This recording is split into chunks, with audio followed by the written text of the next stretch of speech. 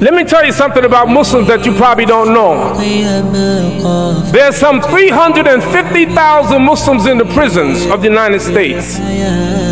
Some of them converted while in prison, like Malcolm. Some of them were Muslims who made a mistake. But what you probably don't know, every year between 35,000 and 40,000 inmates take Shahada and become Muslims. All over America, you see signs of Islam growing. Right here in Chicago, you remember Dr. Ahmed Saka? Rahimullah, you remember him? He told me that when he came from Lebanon and came here to Chicago, he said the first Eid prayer, there were 3 people, him and 2 other brothers. Now you see Eid prayer in Chicago, 5,000 people here, 15,000 people there. And you want to hear something remarkable?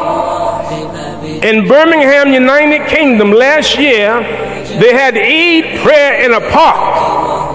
In Birmingham, United Kingdom, Eid prayer in a park. And you know how many people prayed Eid prayer in Birmingham, United Kingdom? 140,000 Muslims. Everywhere you go, you see the sign of Islam. New York City, my city, 1,300,000 Muslims, over 400 masjids, 35 full-time Muslim schools. You see the growth of Islam everywhere you go. Muslims buying churches, Muslims buying synagogues and filling them up. One day, Yom al-Jum'ah, Imam is preparing his khutbah, his sermon, and he had a problem. His problem was that his wife decided to go shopping and leave their 5-year-old son home with the Imam. So the wife, she left. The Imam went and got a magazine and he started thumbing through the pages of the magazine until he found what he's looking for. He saw a picture of the map of the world, and he tore the picture into little pieces, and he said to his son, "Son, I'm going to give you a puzzle. If you get this puzzle right, I'll give you $1. And the son said, okay, and the Imam worked on the sermon. He said, I got rid of him. In a couple of minutes, the son comes back with the map of the world perfectly put together. All the oceans, the rivers, the trees, the nations, everything perfectly put together.